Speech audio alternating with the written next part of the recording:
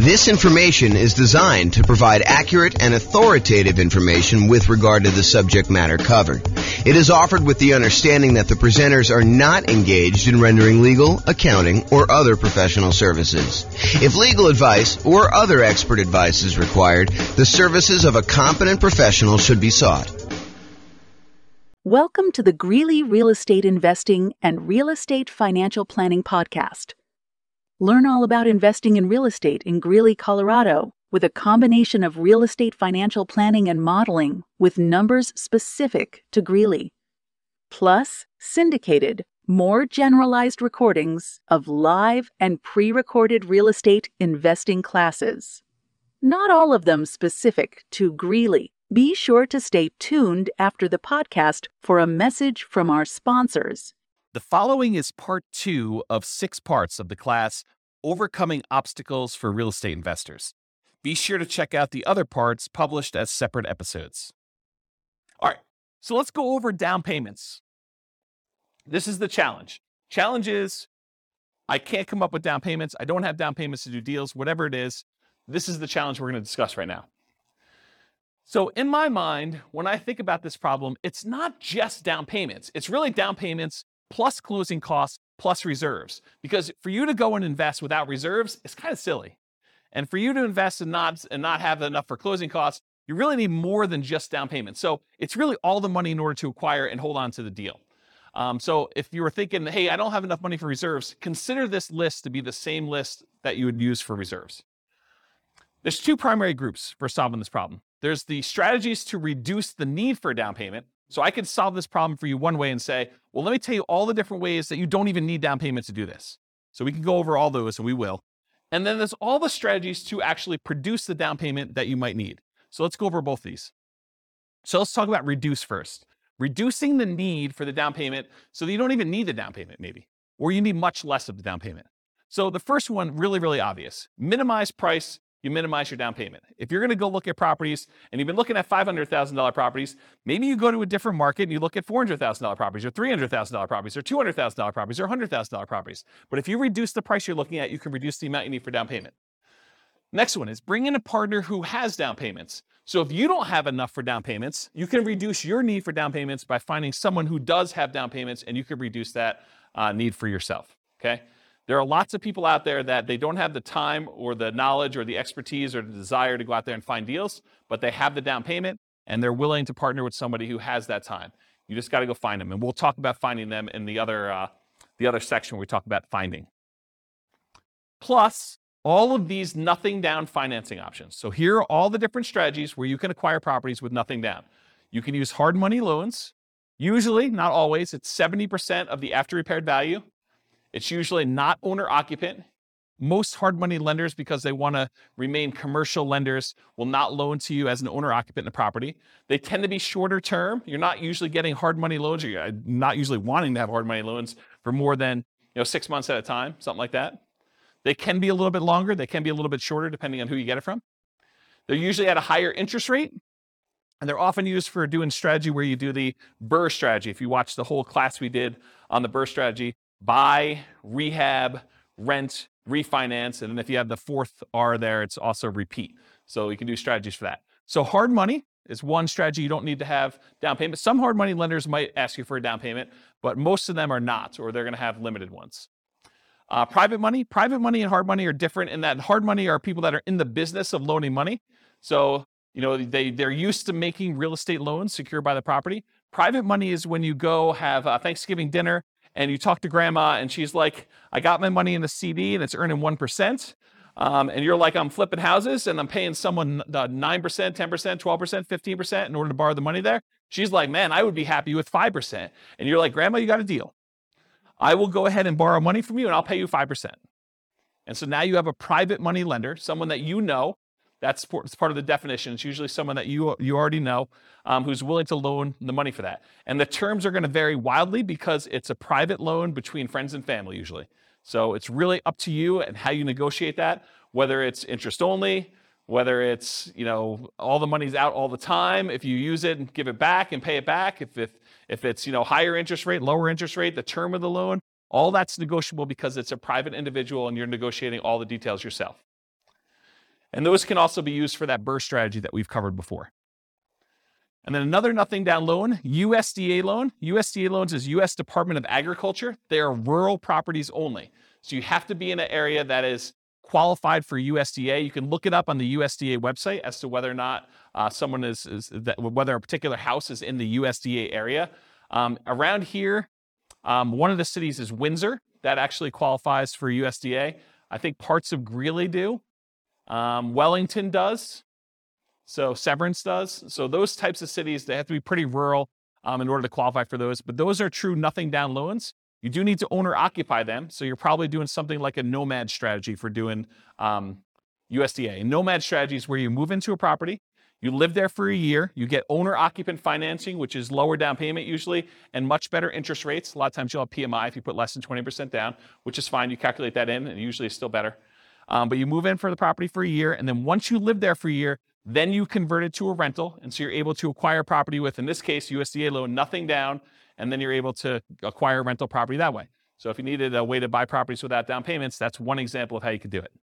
And so all USDA loans, as far as I know, are owner-occupant only, cannot do them with investments. VA loans, so you must have VA benefits. You must have served in the military or had some very close family member. I think spouses can get VA benefits, especially if their spouse passed. I don't know the exact criteria, but I think it's stuff like that.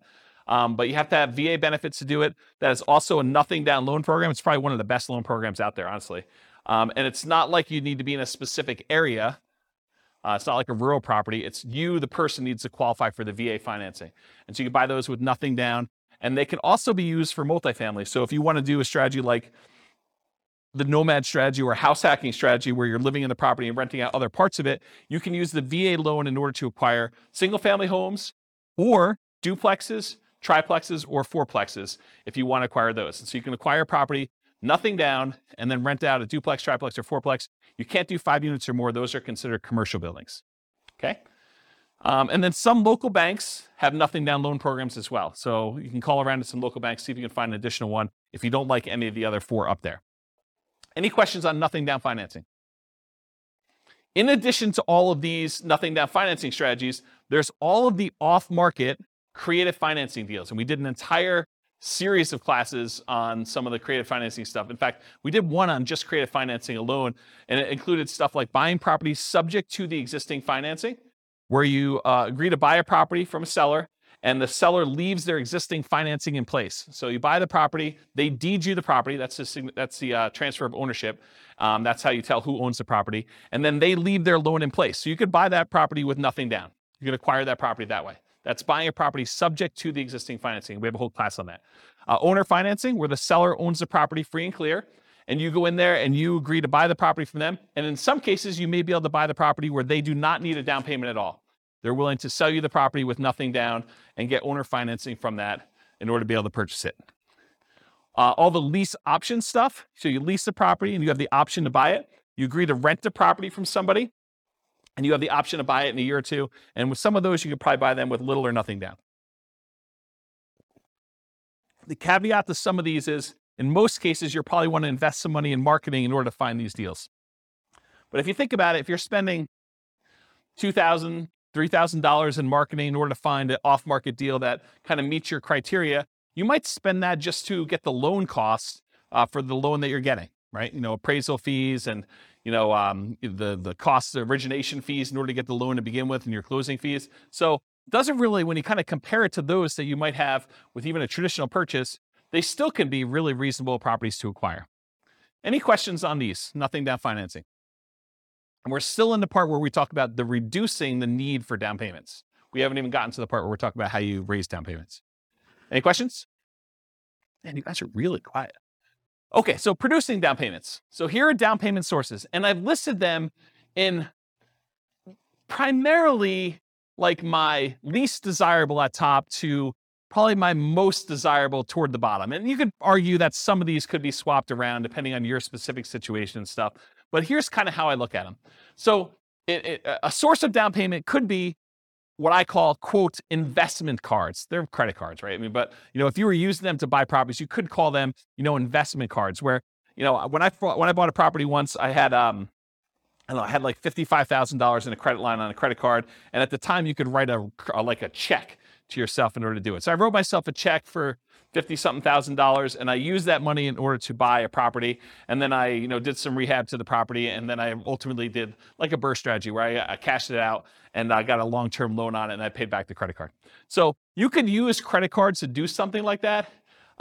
During one class, in a moment of weakness, I actually told you the alternative way to use credit cards in order to raise down payment money, which I will not recover here because I definitely do not encourage you to do this, but it is there. It's an Easter egg for you guys. I left it in the recording when I published the class. How many people know what I'm talking about when I said this in class? Do you guys remember seeing this?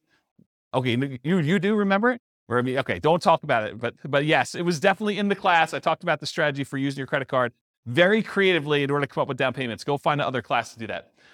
So normally, I won't really recommend using investment cards, credit cards to do your down payment. That's why it's the top of the list. It's like my least favorite strategy for doing this.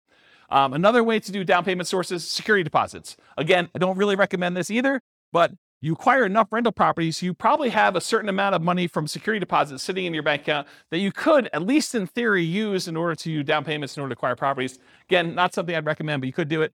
A similar thing with maintenance reserves.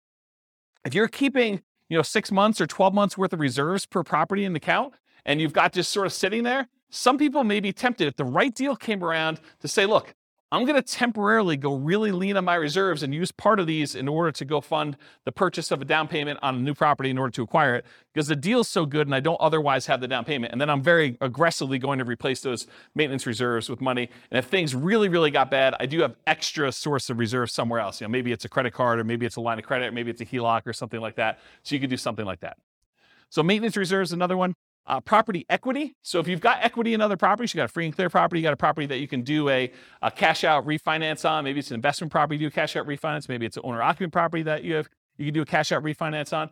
But any of those things where you have property equity in other properties that you could do, you could either sell those properties, you could refinance them, or in some really creative cases, you may be able to pledge the equity in a property in order to have a owner financing seller agree to do the property. If you say, look, I'll give you a lien against my other property in lieu of a down payment in order to buy your property, something crazy like that. Depreciation. So depreciation is the tax benefits you get by owning a rental property. It has to be a rental property. And usually it comes in the form of reduced taxes that you need to pay in at the end of the year. Although you could actually go and adjust the, whatever they call that. I actually probably know the name of this by now. But when you have a job and you figure out how many exemptions you have, you fill out that form and you hand it to your employer, and that determines how much they take out in taxes so that you don't get hit with a big tax bill at the end of the year.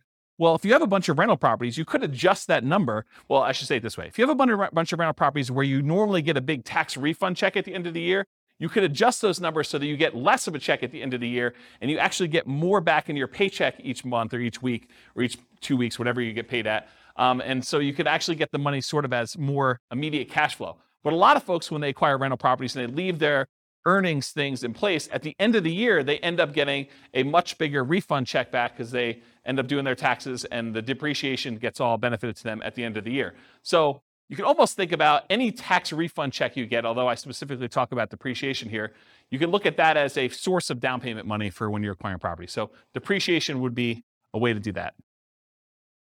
Retirement accounts. So if you have a retirement account, maybe you switch that over to be a self-directed retirement account, or maybe you take some type of loan against the retirement account and you do that.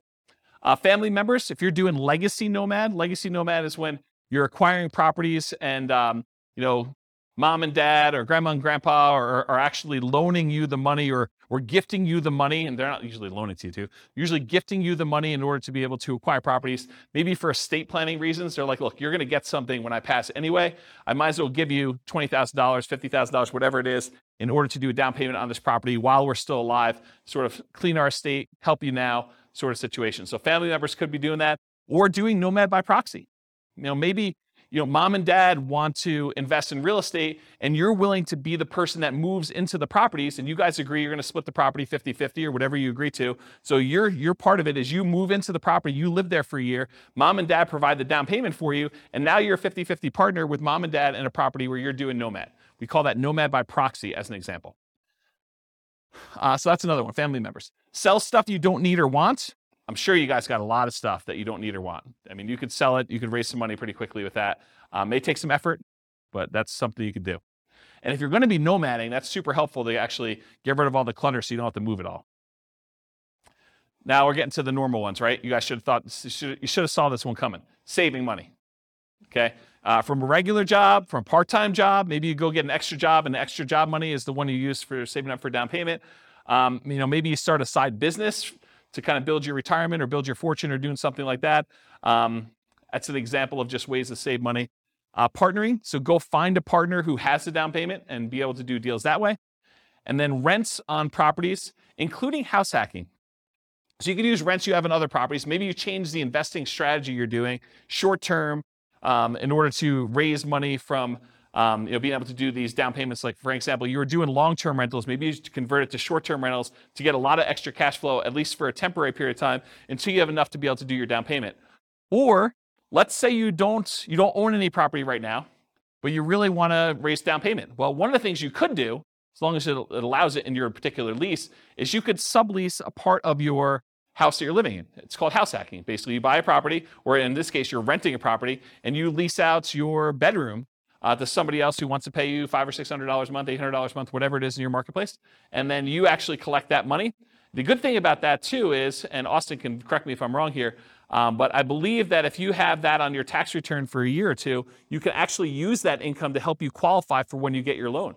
So that could be a way for you to not only get extra income for down payments, but it could also help you qualify with your debt to income when you go to qualify to buy the property, and you bring your roommate with you if you want to when you buy the new property, you move out of the rental to do things like that. And then finally, lease option fees.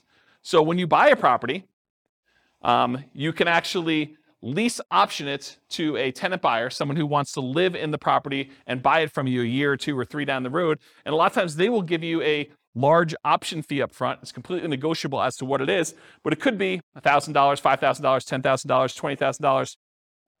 I'm trying to think of what the largest option fee I've received was. It's got to be in the $20,000 range. So, depending on what you need, that could help you a little bit when you're doing that. I did a whole series of classes. In fact, I wrote a book on this, but I did a whole series of like modeling investments where you acquire one property in some form or another. Maybe it's a nomad property where you buy it with nothing down, but then you convert the property that you were living in after you lived there for a year to a lease option exit property, and you put a tenant buyer in that property when you're leaving, and they provide you with the down payment you need in order to acquire the next property that you're buying. So you could do the entire nomad strategy where you're using the previous property you owned to provide you with the down payments you need for the next property by doing lease options on the one you're leaving out of. So you can eliminate the need for down payments completely doing that strategy. And I did this. I taught that class like 5 or 6 times. So there's got to be a recording of somewhere online. And if not, I'll probably do another one for the new podcast. And in addition to that, I wrote a book on it. I think the book was called How to Acquire a Multi-Million-Dollar Real Estate Portfolio Starting with Just $3,000.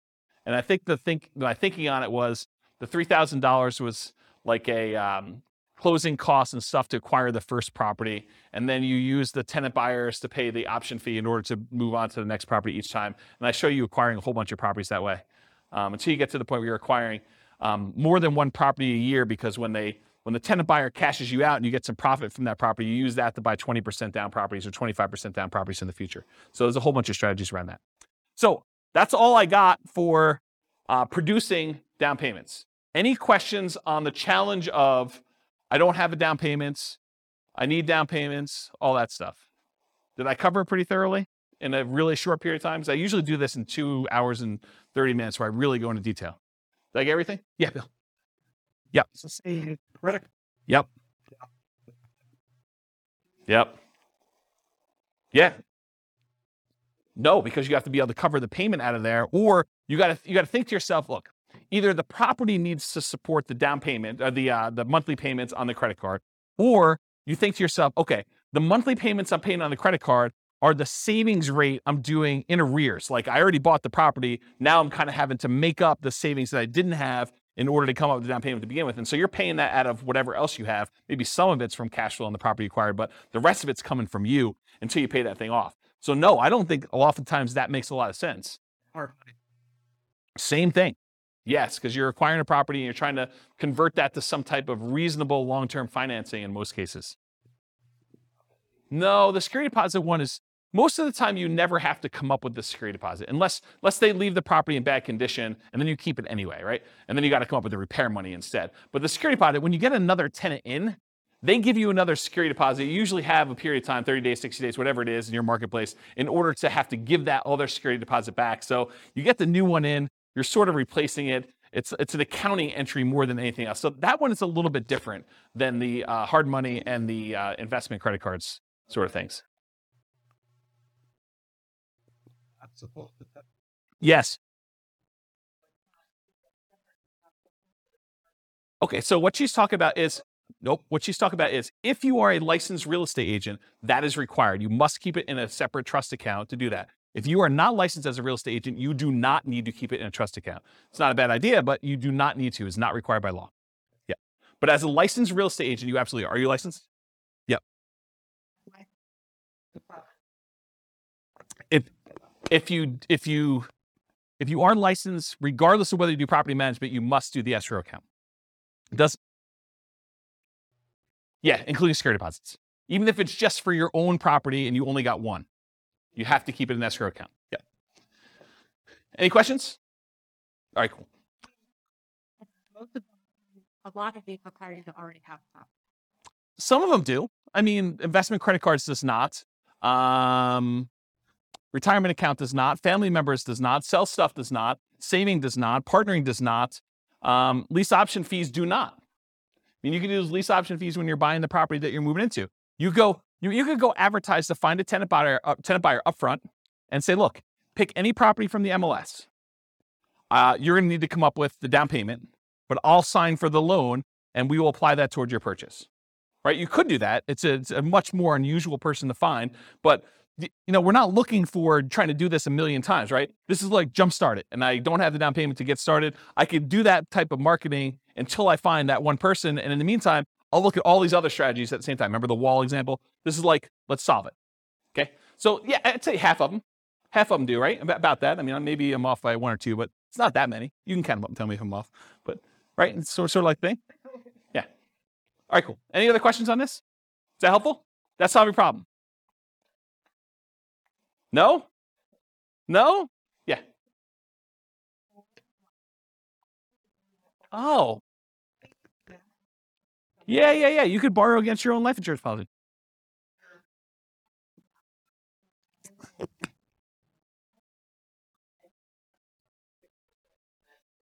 Yeah, that's a good one. I forgot about that. If I remember to listen. Yeah. I should have known that too. I've got a client who does that. Yeah, I probably should have listed that on my list. If I ever listen to my own recording, or for some reason somebody was willing to email me to remind me to do that, that'd be great. And I will definitely add that to my list because that's when it should be on there. Yeah, that's awesome. Thanks. So there's some variations on that, but it can be used with sort of that infinite banking. And I'd have to really stop it and think about what the infinite banking is because I learned about it and read a bunch of books on it, but I haven't actually implemented it myself. And so I want to think about like how it all works. But I think it's related to that concept of you get the life insurance policy. Once you get enough money, then you can borrow the money from yourself and you kind of keep your money constantly compounding and stuff like that. But yeah, I'd have to really think of it through, but maybe. The definite maybe on that one. Yeah. Cool. Any other questions? This concludes part 2 of 6 of Overcoming Obstacles for Real Estate Investors. Listen to the next episode, part 3 of 6, on overcoming negative cash flow. With home prices up, mortgage interest rates up, and rents up, but not quite enough to counteract the higher prices and interest rates, cash flow on rental properties in Greeley is harder than ever. Book a call with the Real Estate Financial Planner to apply our proprietary 88 strategies to improve cash flow on your rentals. See the show notes for a link to schedule your call and improve your cash flow today. If you're a real estate agent, lender, or professional in Greeley that wants to help our real estate investor listeners, consider reaching out to learn about collaboration opportunities with this podcast.